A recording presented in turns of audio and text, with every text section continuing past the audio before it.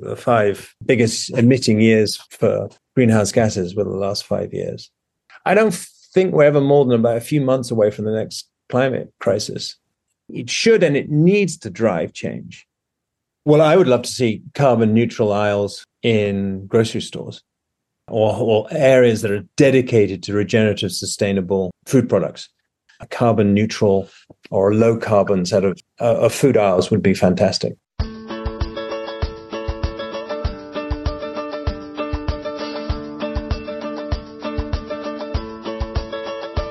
It's time for conversations about our food and how it's grown on Farm to Table Talk with your host, Roger Wasson.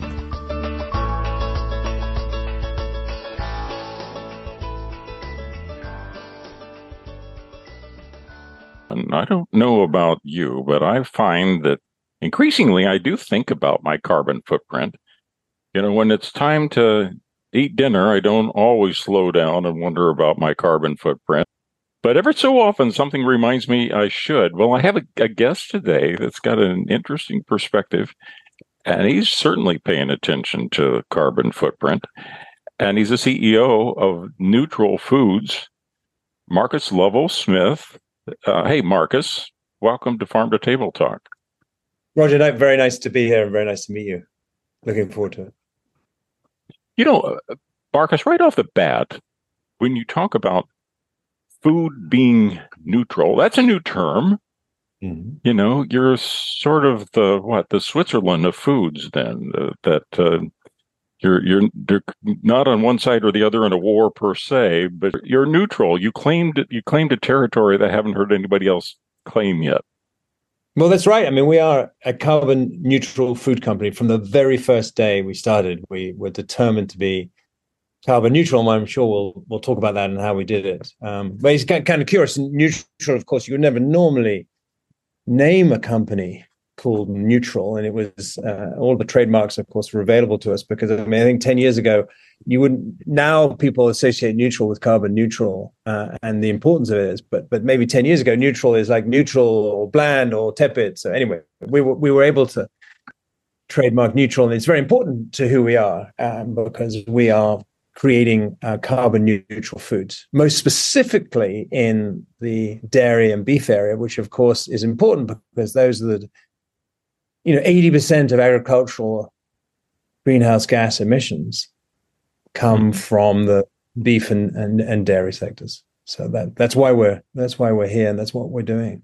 But how do you get that vision? I mean, I think I get it, and we talk about trying to look at agriculture production being regenerative, and we do have people that are starting to pay attention to what being carbon smart and mitigating kind of the impacts that we're seeing from carbon in the atmosphere. But I'm curious, at what point does that become a vision to pursue? I always wonder about the point of inspiration. Is there a spot where you're having a beer with a friend, or you can't sleep and you're up having a cup of coffee and reading Wendell Berry or something and think, eureka, this is what I need to do? I mean, tell me a little bit about that. Well, I mean, we should definitely talk about Wendell Berry at some point on this podcast because he, in terms of visionaries, I can't think of a greater one than him.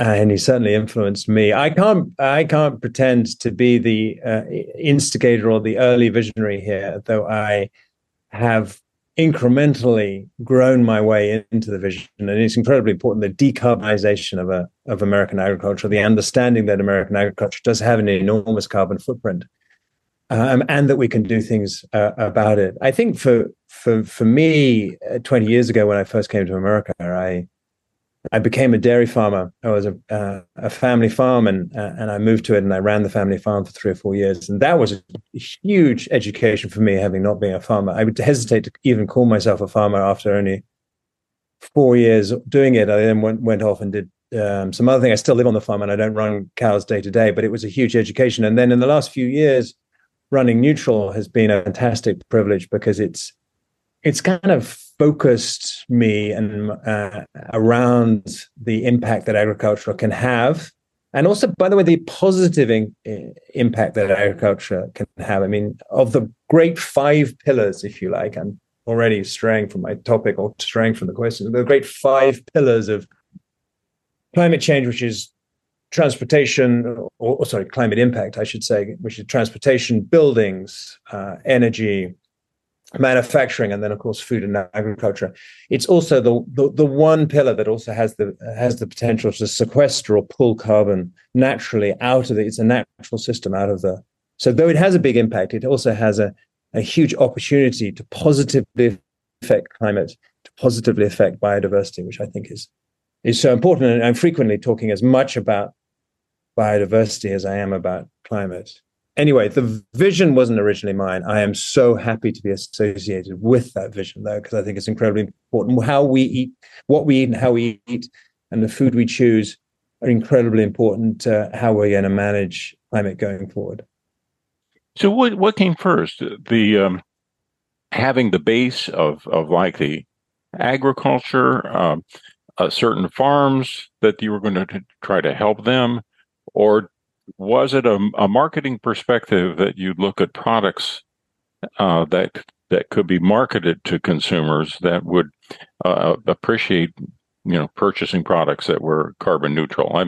I'm trying to get at, which comes first? Do you start with the farm and say, how do we market, or do you start with the market and saying, how do we grow it? I think I start with the market because that's my background, and that's what even most affected me. I think a lot of it comes from the science. Science is terribly important to our company in understanding in detail the carbon footprint at every level of the farm. I mean, so we work with perhaps the seminal expert in this area, Greg Toma, who's reviewed, I think, over 500 farms in America, trying to understand where the impact occurs. And with beef and with dairy, most of the impact occurs on the farm, and to a lesser extent occurs in the transportation, the processing, the retail, even the post-consumer waste. And we've modeled all of that. We've modeled all of that and understand. And therefore, something like 2/3 of that impact, maybe slightly more, but I think nearly over 70% of the impact comes from on farm. So as a company, that's really the work we do. So we work with dairy farmers, specifically and beef ranchers, but significantly with dairy farmers to mitigate, reduce, and sequester, mitigate and reduce their impact, sequester carbon on a range of different interventions. And if you like, we wrap that benefit up in our product and we sell it as a carbon neutral product because we've offset through our own projects, through our own, what we internally called insets. We've offset that to work within our own supply shed or supply lines, as we call them. So our job is to work with dairy farmers to mitigate, reduce, and sequester, and ultimately sequester carbon. And we do that, and we call those insets because we're working within our own supply lines, and consumers are expecting from us to work to reduce our own impact. I mean, I think 10 years ago, 20 years ago, consumers were reasonably okay with offsets, and offsets are fine, and they're a start, and they're a reasonable way to start. And in fact, we started our very first carton of milk required an offset. We've rapidly moved to where the majority of the reduction that we create comes from our own projects working with our own farming partners. Now, is it exclusively dairy, or do you have any other commodities that you're involved with? We've focused on dairy initially with whole milk, 2%. We also we will have a butter product. We are introducing a carbon neutral beef into the food service markets with restaurants and campuses and universities. But the early focus is on dairy milk, fluid milk, half and half, 2% whole, through stores like Whole Foods, Sprouts, Targets, Imperfect Market, Misfit Markets, some of the e-commerce sites. And so we're selling that or those group of products through about 2,500 stores across America today. And how broad a distribution do you have? Well, 2,500 stores is a reasonable footprint. It's still small, mainly through the natural channel, through natural cooperatives and Whole Foods and Sprouts, but increasingly through more general retailers.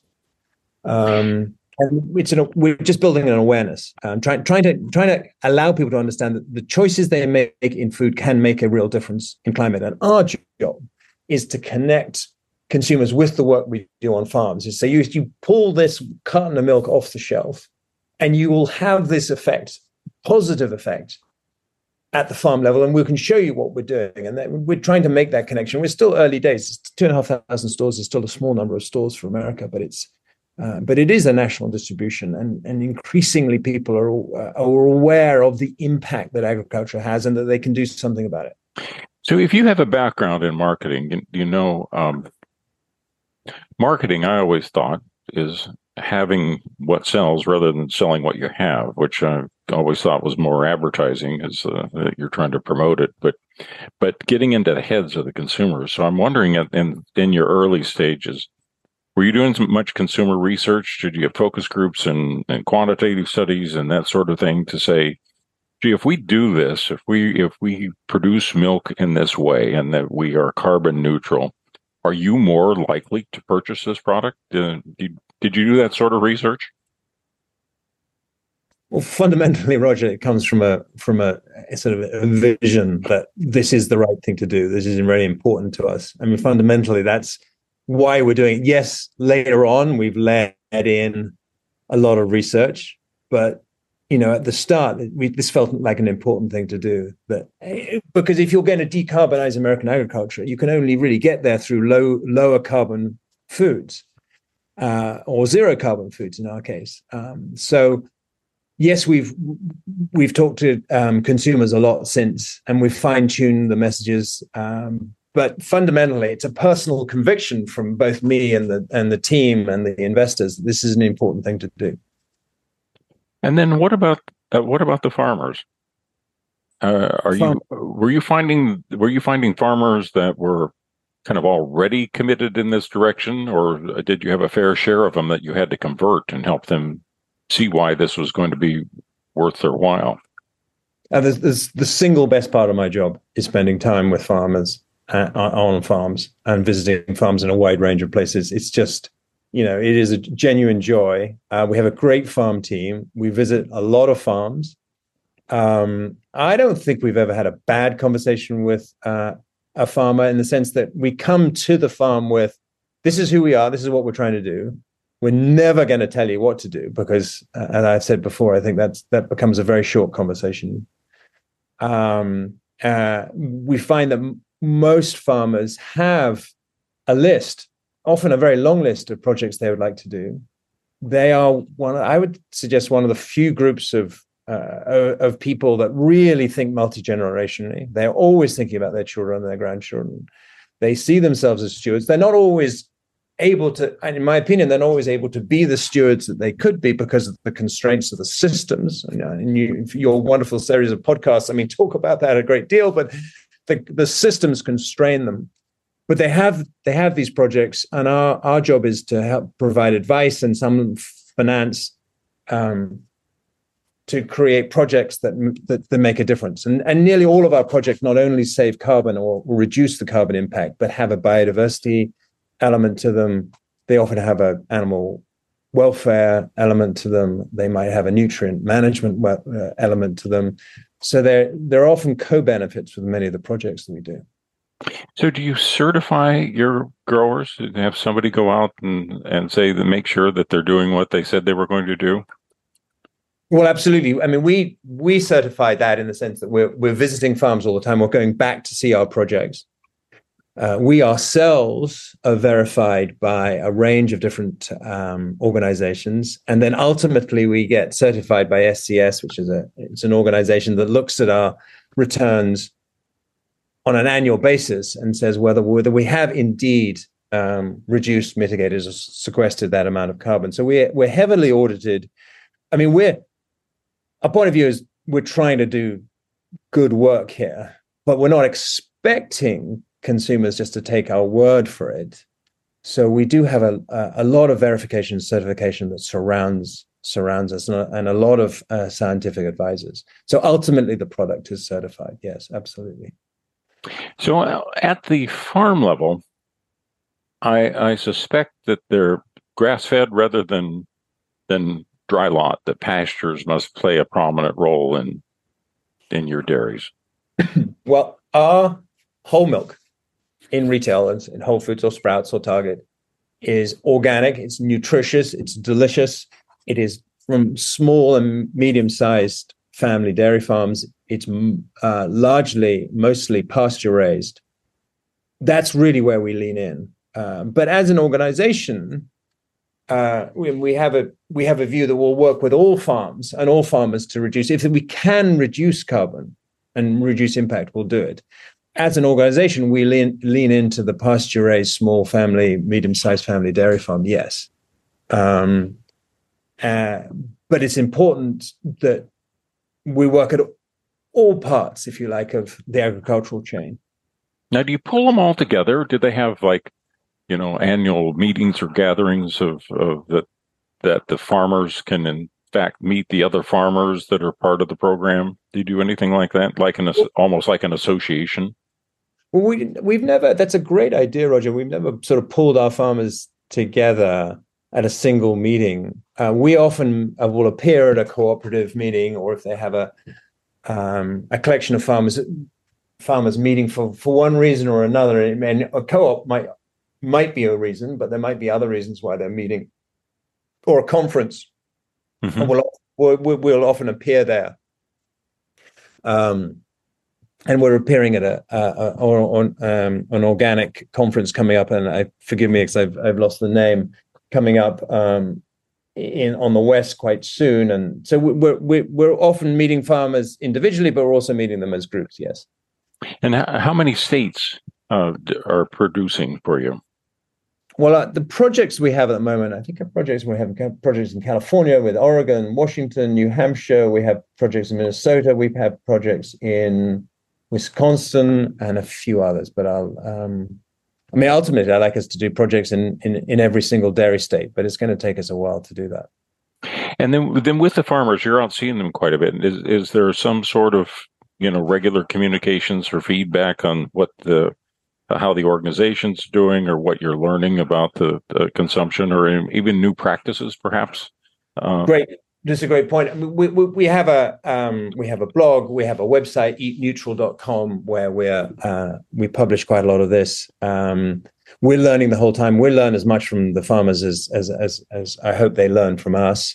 We're doing a range of interventions, from solid liquid separators in manure to some solar panel work, to various feed supplements we're looking at. We have various trials and on ongoing projects with different feed supplements to reduce, in this case, the enteric, the rumen-based methane that's coming out of the cow's stomach, which is now regarded as really quite a significant contributor to climate change. That methane coming from ruminants from the cow's stomach is significant. So we've got a bunch of projects there.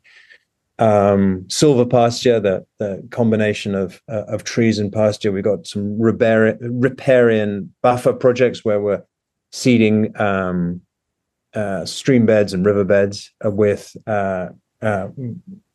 trees. And we got there's probably 12 plus different interventions we're working on.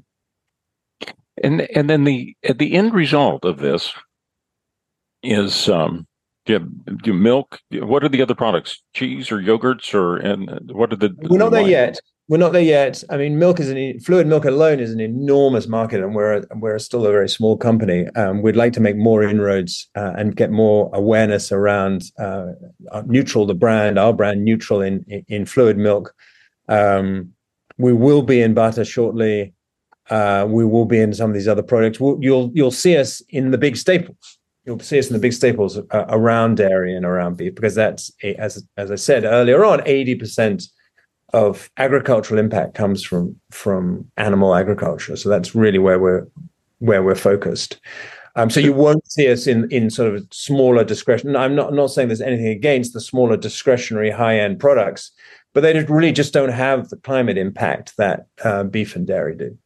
But if you're going to make change in agriculture, if you're going to make a dent in some of this impact, you have to be in beef and dairy. That's because 93% of American households still have dairy. They may have oat milk, they may have almond milk, but still have milk in their refrigerator. Households have milk in their refrigerators. So that's where you need to be. That's where Americans are. That's what they're doing. That's what they're eating. So let's tackle dairy and beef in a positive way, and let's work with farmers, not against farmers. Let's work with farmers to change and mitigate. And I'm a sort of big believer in land sharing rather than land sparing, and that whole argument about working, that farms can indeed be great sources of biodiversity as well.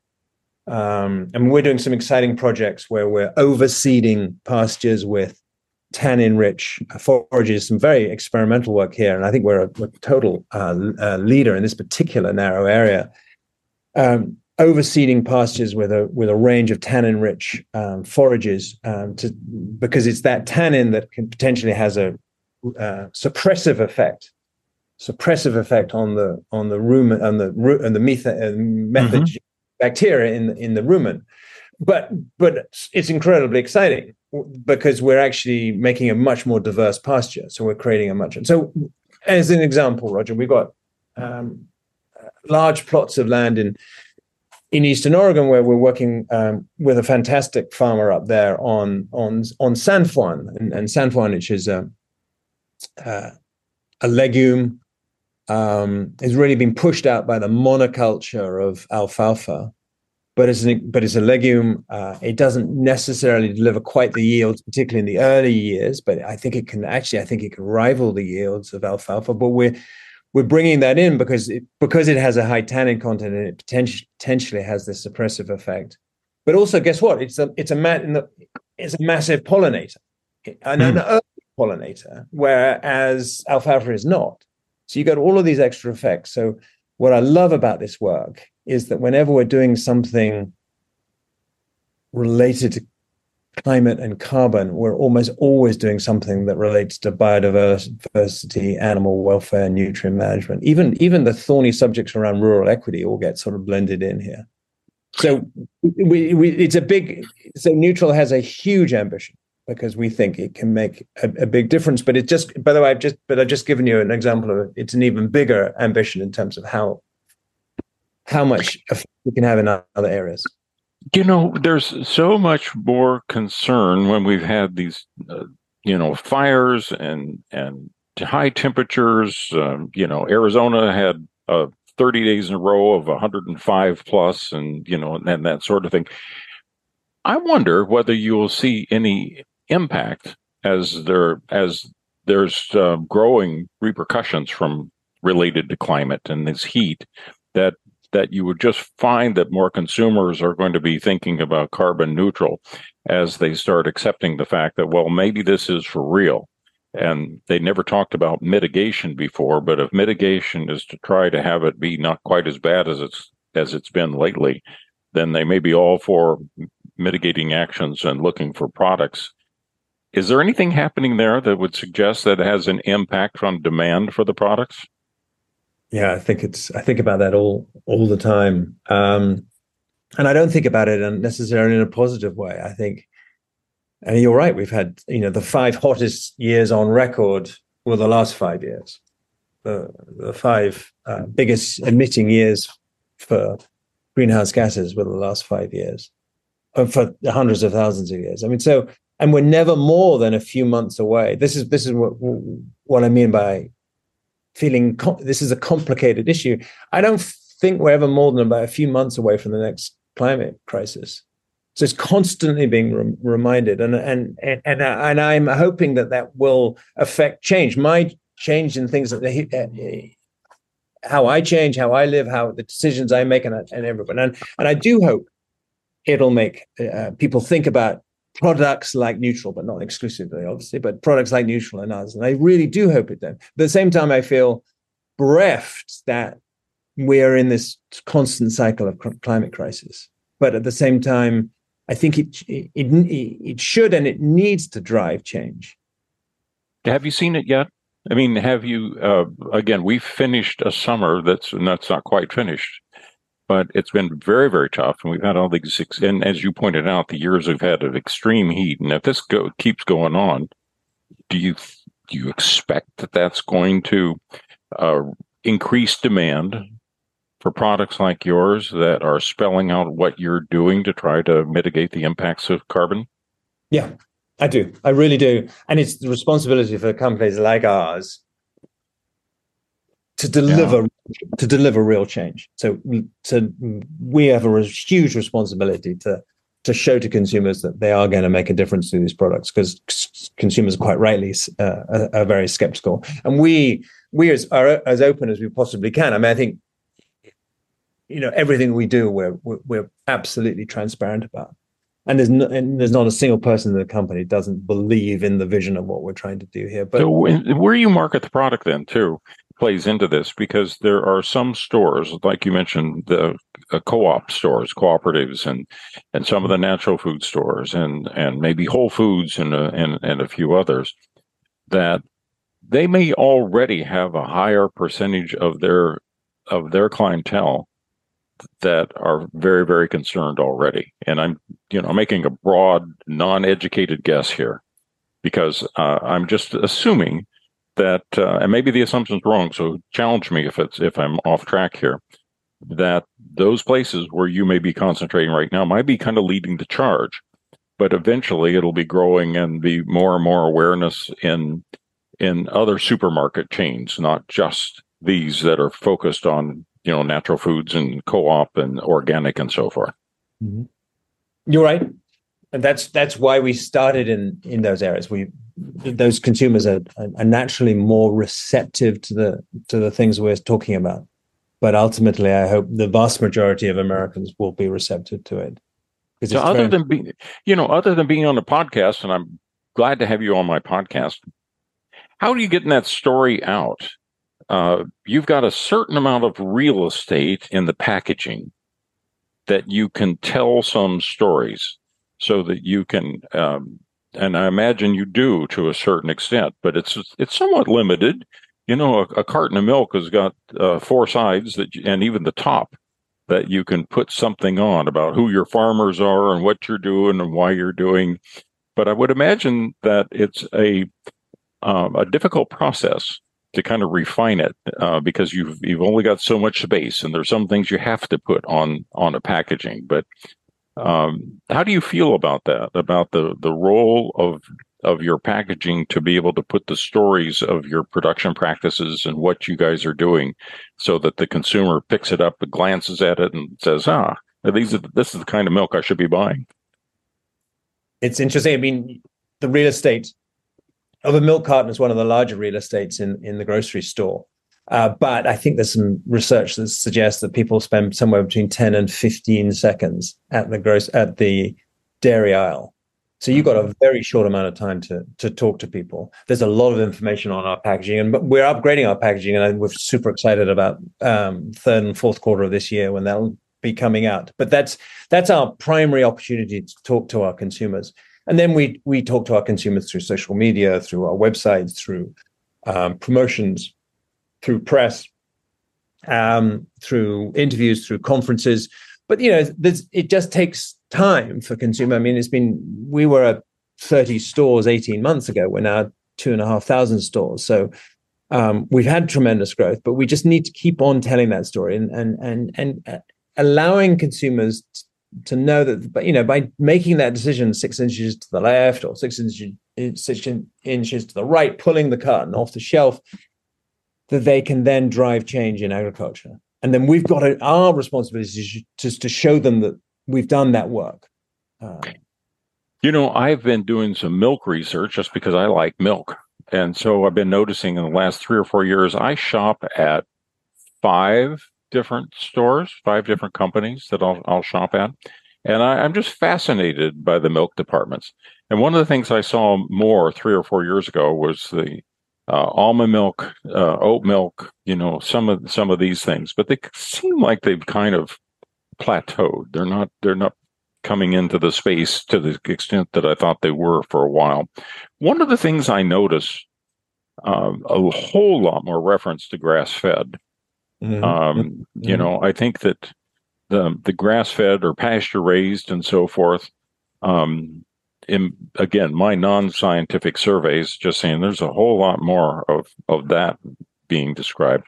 One of the couple things that are starting to show up that I don't know if you've looked at these as well, but omega-3s. And it's just kind of like all of a sudden I'm starting to see some packaging that's identifying omega-3 milk. And I wonder if you've looked into that at all. Wow, there's so much there. Almond milk, oat milk. I mean, I think these are great products. But, you mentioned earlier about Greek yogurt and the protein in Greek yogurt. I mean, none of these products have anything like the protein that milk does. Milk is a fantastically nutritious product. What we want to do is sell the very best milk there is from cows that have been well looked after and farms that have been well respected. I'm a big believer in grass-fed. I'm a huge believer in that. As I said, we will do work on all farms because it's the carbon impacts coming from all farms. But personally, and as an organization, we lean into pasture-raised and grass-fed. And your final point about omega-3, omega-6, incredibly important. Animals that eat live plants versus animals that eat dead plants is very different. It shows up in the meat. It shows up in the milk. The ratio between omega-3 and omega-6, which is omega-6 is somewhat more suggested that it's somewhat more inflammatory. That ratio should be close to 1 to 1, 2 to 1. But in an animal that's been fed perhaps only grain, you will see omega-6 as a much, much, much higher percentage. And you'll see that whether it's fish farms, poultry, swine, cattle. I think it's fun enough. We're doing some really exciting work with a company in Boston at the moment, looking at the nutritional profile of all of these different milks, and what I would say is the micronutritional profile.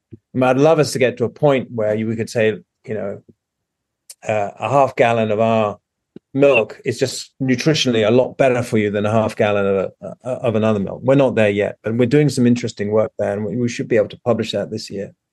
I know early on there were people that were drawing attention to the omega-3s and they were saying it was connected to organic, but then later they were saying, well, it's because so much more of the organic was just pasture-raised, grass-fed, because it's kind of like it's so tied to the diet. And apparently, when you are using some grain, I think flaxseed is something that can be fed too, that helps the omega-3s along, which, so it's so interesting. It's like we still got a frontier here on the nutritional benefits. And like you were jumping in and pointing out that milk is high in protein. Like a lot of other people, I try to go to the gym and work out and pay attention to a little bit on the protein, because you got to have some protein. And rather than necessarily buying protein bars and everything, it's amazing what you can get just to have a big glass of milk when you got to kind of keep the protein going all the time. So no, I'm a huge fan. I know milk is just the most wonderful product. Do I think overall, in America and in Europe, by the way, that we consume too higher percentage of animal protein? Probably, in the sense, I think the number in the US is something like 210 pounds of animal product a year per person, which is a staggering amount, and Europe's not far behind that. So what I think is an super exciting way to look at it is, what's an appropriate amount of very nutritious animal? Because I do think animals is a very important part, which is why I'm not critical of the plant-based milks at all, because I think they're a proxy. I think they're a way for people to express their climate anxiety. But do I think a well-balanced, appropriate amount of animal protein in a well-balanced diet is the way to go? Absolutely, I do. But I do think it's probably an overall reduction from that, whatever that number I said, 210 pounds. Does that make sense? Yeah. No, absolutely. Well, it's interesting too from a marketing standpoint. One of the things that you have in your favor right now is your biggest competition is being attacked every single day. When we started seeing dairy products going downhill for a period of time, people were seeming to really cut back on milk. It was also a time when people were having so much more Coca-Cola and all these sugary drinks. And today, everywhere you look, there's stories coming out and advice coming out and podcasts coming out. And they say the one thing you can do for your health is stay away from the sugary drinks. Well, the sugary drinks took consumers away and directly affected reductions in some of the milk consumption. So it seems to me, Marcus, you're kind of getting a favor there because the one that's taking up a lot of liquid space in consumers' stomachs is being attacked night and day in every media you can find. I think, it comes back to this, carbon footprint per nutritional unit, if you like, rather than carbon footprint per volume or calorific value or pounds. It's a carbon footprint per nutritional quality of unit, if you like. And I think, some of these grass-fed pasture-raised farms really, really deliver on that metric.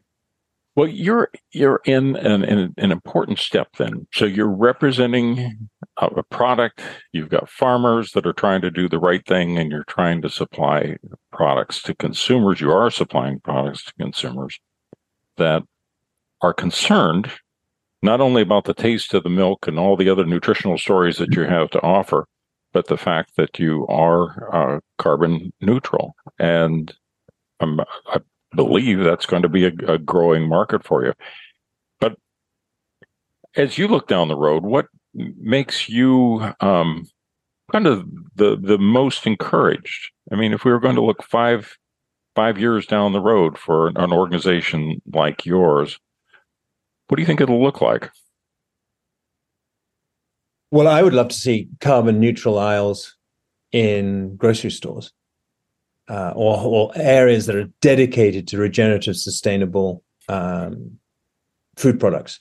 And neutral would be part of a portfolio of a series of products out there, and consumers would be choosing them not just because of their nutritional quality, not just because of their great tasting products, but because they're also sustainable or regenerative or low carbon. And I would like retailers to get behind that. That would be terrific.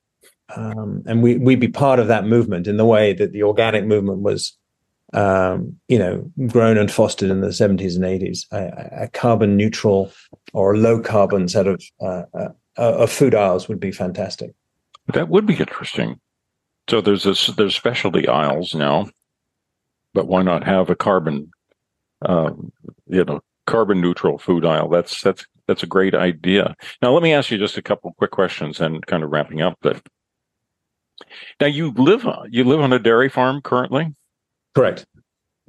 But you're not a dairy farmer yourself? I know. I milked cows for 5 years, for 4 years. Sorry, I mustn't over exaggerate. For 4 years, and it was an incredibly important part of my life and taught me a lot. Taught me that I know I need to know so much more about farming, but it was fascinating, and I would never have give that up. But I live on it, and also make cheese, by the way.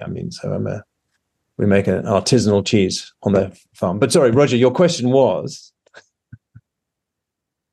Well, my question was kind of both a vision for the future, but also your own experience where you are right now, and you're not actually a dairy farmer at the current time. So you have this organization.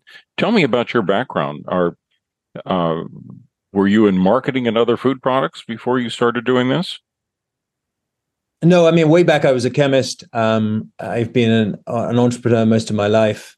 I worked in a number of different industries. I've run a nonprofit. I have consulted, but probably I can genuinely say the most important business that I've done is this business. Because if we can, through neutral, though it's just a small part of the overall story, but through neutral, help catalyze a major change in U.S. agriculture, that would be pretty amazing. At the beginning of this conversation, you alluded to before you came to America. Where'd you come from? Born in the UK. Okay. Grew up in farmland, but not as a farmer. Surrounded by farms, and I've been aware, watching the hedgerows disappear in the UK, watching the biodiversity collapse. I mean, some of the best thinking in this area, I think, is coming out of the UK, and some of my American friends get a little maybe put out by that. And it's partly the UK is one of the most biodenuded places from where it was on Earth, and they've got a lot to catch up on. So some of the best new thinking is coming out of that. And when I say new thinking, it's a lot of how do you apply today's technology and all of the things we have and learn the very best and most of what we had in the past, and how do we combine that? I think that's incredibly exciting. I mean, I spend a lot of time thinking about how you make small and medium-sized farms relevant again. Mm-hmm. But, we touched very briefly on Wendell Berry at the beginning, and and ever since, he writes extensively about Earl Butz, who I think was Nixon's Secretary of Agriculture. And I think he was the man who coined "get big or get out," and we've relentlessly grown. And that's not bad in itself. And I'm not suggesting, I know there's no criticism there, but no one has really spent enough time investing in, well, what makes a small and medium-sized farm relevant and profitable. And with that relevance and profitability come all sorts of other great things, like a vibrant, genuinely vibrant rural economy. I mean, America's lost 50-60 million people from the rural, from rural America since the turn of last century. It's funny. I'm going to show my age a little bit here, because when I was a kid, I was asked to be an MC for a series of meetings, and they said, "So you get up and you'll say a few comments. I work for a cattlemen's association then," and said, "Well, you make a few comments, and then you're going to introduce the speaker." And this speaker was Earl Butz. No way. So Earl. So I was the MC. So I've now. I've had conversations with Wendell Berry and Earl Butz, and I usually don't bring this up very often. But when people keep talking about what Earl Butz said, I know what Earl Butz said. I knew Earl Butz. I actually traveled with him for a couple of meetings, and then I've also met with Wendell Berry and seen Wendell at his farm. So I may actually have a rare perspective to that extent, that I've actually had contact with both Earl Butz and Wendell Berry. May well be a set of one, N of one, I think, in this thing. How fascinating! And I'd love to hear your insights. Was it? This is a. Well, I liked Earl Butz a lot. He was a funny guy. He had a good sense of humor. He exaggerated. Okay. And I really feel like when he was out, he was trying to stir up the farmers a little bit, and he did. And he stirred everybody else up. And everybody's got worked up about his comment about get big or get out. But I think that he was at a point in time where it was so much that being a farmer was just kind of a way of life. Well, you farm because you always farmed, and everybody always farmed, and so forth. And I think in a way, I think he was looking ahead, that there was going to have to be a certain amount of scale. He'd make you laugh and he'd stir people up. And I think it was a wake-up call. I think it went too far. I think he's been villainized after he was Secretary of Agriculture and he had been dean at Purdue University and so forth. That's what he always did. He'd go out and he'd try to get farmers excited about doing things. And little would he guess that years after he's passed, we're still having them mentioned by so many people. And like you, I wouldn't be a bit surprised if Earl Butz would come back today and he'd say, you know what? We got to find something going on here more than middle size and medium size and opportunities for small and mid-sized farmers. And that's one of the things that's exciting, I think, about what we're seeing these days is that we are people finding an optimum size. It's not just a matter of how big can you get, because there's so many people I've talked to that have gotten to the point that they've got thousands and thousands of acres, and it's like, Well, they're not making that much more money. I mean, they still find they just barely get by. And one of the biggest problems, I think, in agriculture is that whatever size, you just barely have enough to keep it going. Now, if you own a lot of farmland, when you die, there might be a big estate. But aside from that, you tell the people that are making supposedly bringing in millions of dollars, but they're still making a modest salary after they pay all the bills, because you can't go out and buy $500,000 tractors and the lease rates and have to pay $450 for a bag of seed corn that's been, coated with all the things it is and treated and genetically modified and so forth. And all that technology is expensive. So I think a frontier in some respects, though, is getting these technologies, downsize them. I mean, you're going to end up finding that you can do things with an iPhone and a drone and a 5-acre organic farm that it's going to be magic and available to you. I think get me out of this. Yeah, I think it's interesting. I think I'm not totally with you on the 5 acres and a drone. I mean, I come from technology companies. I've started technology companies. I've worked at Google. I'm a believer in technology, but in this particular area, you need to be very, very selective about the technology. There is a role. I agree. When the 56 million people left rural America, maybe it was progress, maybe it wasn't. But people forget what left with them, and they don't really talk about that. What left with those 50, 60 million people was this forensic knowledge of farmland and the farm area, not just the farm and not just the field, but that particular part of the field. And all of that knowledge has left. And I think maybe one of the challenges, one of the opportunities is to bring that knowledge back. And I remember you had a guest on a while back talking about artificial intelligence and natural intelligence.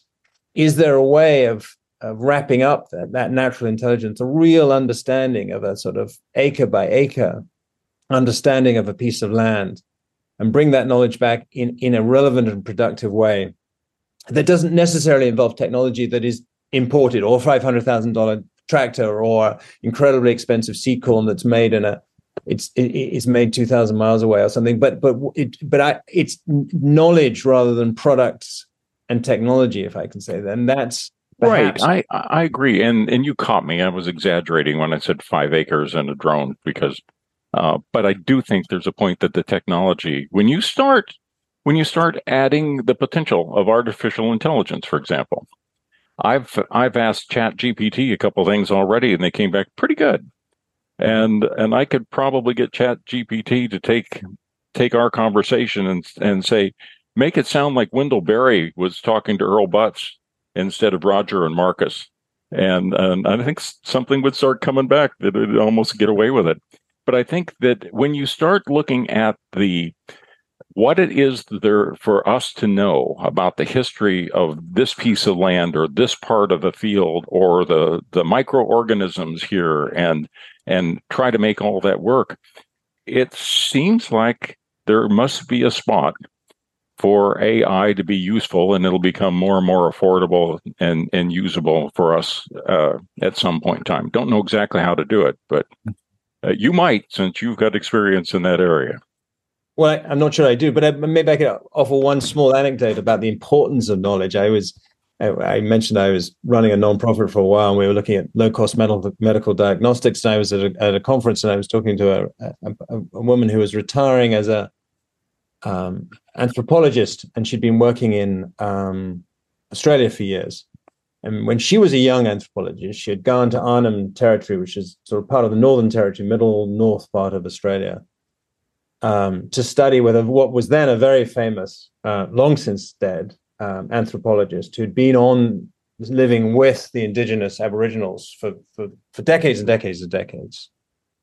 And he said to her when she came she said, "Look, would you please go into the women's camp and just write down everything that you can find out, everything you know? Because when I first came, I had access to the women's camp, but now I've been sort of accepted by the community, and I no longer."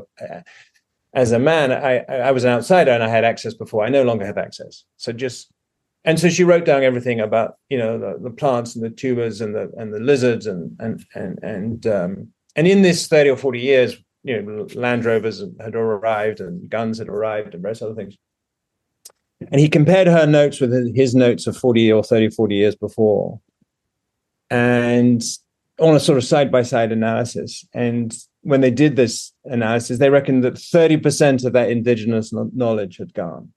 So in one generation, 30% of that kind of forensic knowledge I talked about land and what works and what doesn't. And that's why we need knowledge. So we need to bring knowledge back into the rural communities in some form. And some of it may involve physical technology, but I think a lot of it involves knowledge and people, because most of the skills, most of the techniques, and most of the wherewithal are already there. It's the knowledge that's missing. Well, I agree. But I think it's the combination of the art and the science of it, though, as well. And so I'm really optimistic on the science contributing. I mean, I think that when we are getting to the point right now that, information that we can get from satellites that are able to discover, another story was out in this last week or so that we're looking at certain diseases that they're able to spot from satellites and get to the point that you can get it down to, square meters, and identifying what's going on in the area, what's getting on with the land. And you might find it's a combination of using AI, using satellites, analyzing the microbiome, and it's simple for anybody to be able to start utilizing and applying these things. And before you know it, we're going to be getting back to some profitable, smaller, mid-sized farms that don't need to have lots of people and big equipment. And I really think that can happen. So I look at both sides of these things and I find reason to be optimistic. But I'm not farming. I just talk about it. So, but if I keep talking to you, I'm going to go get some dairy cows and see if you'll let me produce milk. Well, let's do that. Let's do that. I think that sounds like a great conclusion. Let's go. Let's all go and milk cows. Well, Marcus, we should wrap up. It's been great talking to you. Tell me how people can find out more information about neutral foods. Well, thank you for asking that question. EatNeutral.com. Eat Neutral, one word, eatneutral.com is a place, and there's contact information there. There's what we're doing. You can find out the stores we're in, whether there's a store near you, or follow us on Instagram, Eat Neutral again. But that's probably the best way of getting in touch with us. So it's NEUTRAL. NEUTRAL. Eat, EATNEUTRAL. EatNeutral1word.com. Correct. So when did we learn to spell neutral? It was like in the third grade, and it never seemed right. If you're gonna make a word that neutral, it should have been NEWTRAL, but it's not. And actually, that might be an idea. You should brand that as well, because I think that has a good connotation. Okay. Hey, this has been great. Thanks for being on Farm to Table Talk. Thank you. I very much enjoyed the conversation. Thanks for having me on your show.